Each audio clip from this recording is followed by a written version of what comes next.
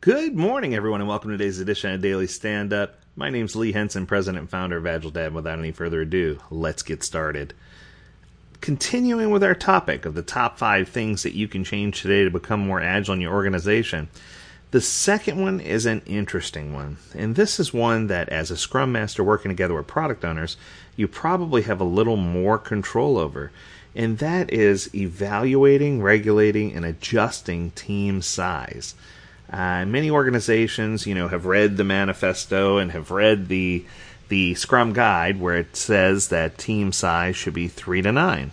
And I often get questions, does the 3 to 9 include the Scrum Master, the product owner, a relative analyst, other specialist?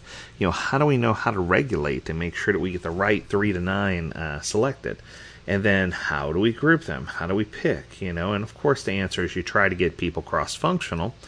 But what winds up happening is then they're a specialist. What about an artist? Or what about a database architect? What about an infrastructure person? How do we get those people, integrated into teams in a way that makes sense without trying to spread and make sure you have one of those specialists on each and every team?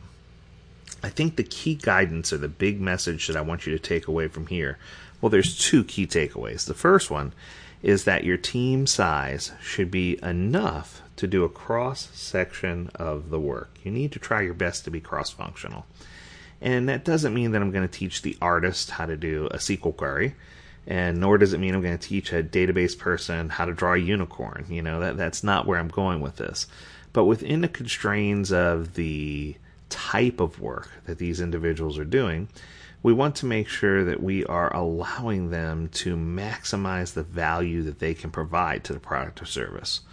So, that's probably key. It's just a key elemental thing that you need to do. And then second, you want to make sure that those teams stay consistent. And, there are times where teams change, and that's okay.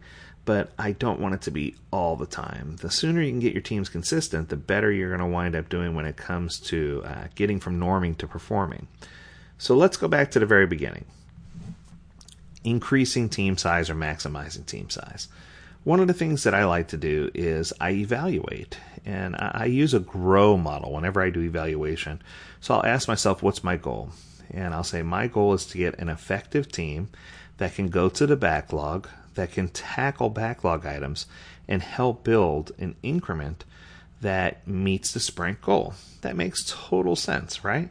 So then I'll say, okay, what's our reality? Well, our reality now is that teams are swarmed, or that people are being asked to bounce from product to product or project to project, or people's time is being split and allocated 20% here, 50% here, 70% here, 30% here, because someone thinks that equals 100% of a person's time. I think the key here is to realize what our goal is and what our reality is, and then ask ourselves, how are we going to tackle this problem?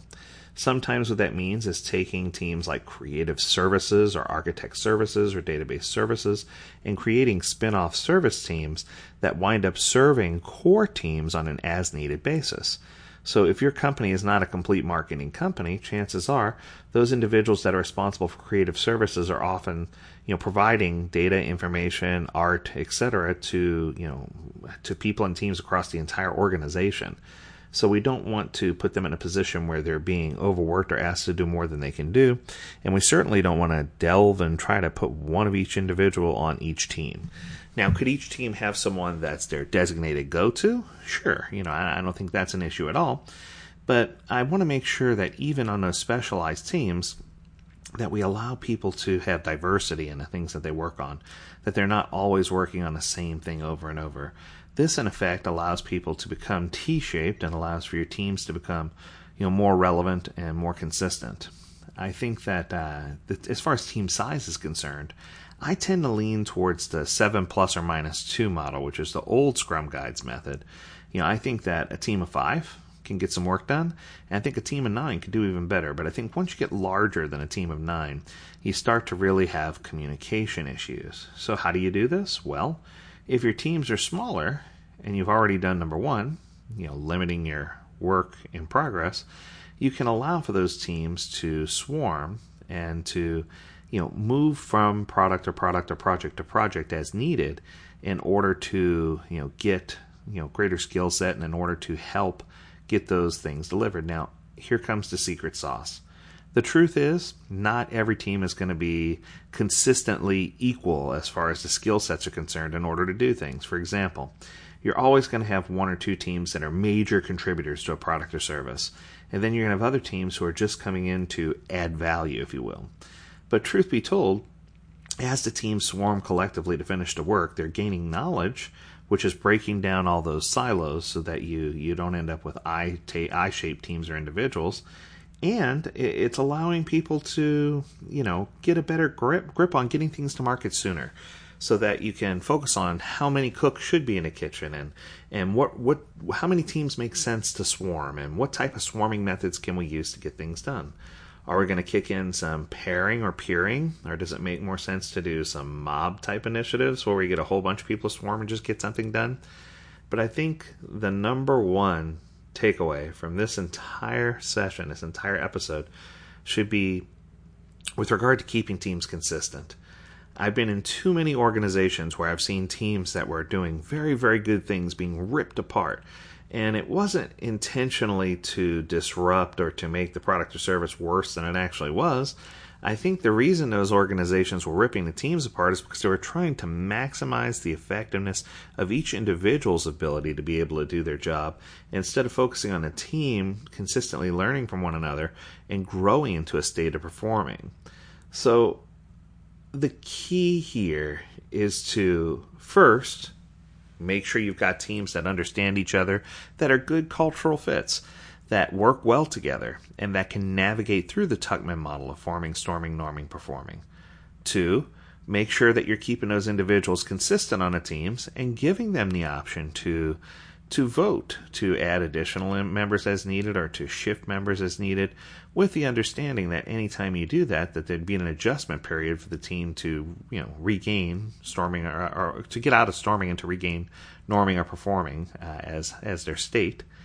And then 3, you want to make certain that the organization is clear that we're not trying to manipulate or throw a monkey wrench into the work, because I think oftentimes the number one mistake that the organization makes is that they tie individuals to projects to maximize output without focusing on outcome of what they're trying to achieve.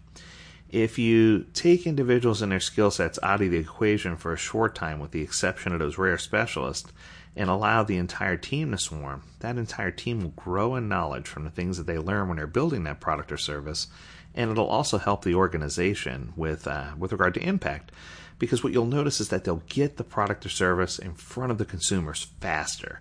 And by getting it out there faster, that means they're going to get faster feedback, which gives you the better capability to decide if something's a winner or not a winner, so that you can move on to other things if needed and make those fine-tuning adjustments so that you can maximize the profit that you can make as an organization and cut out those products or services that you don't necessarily need to be working on.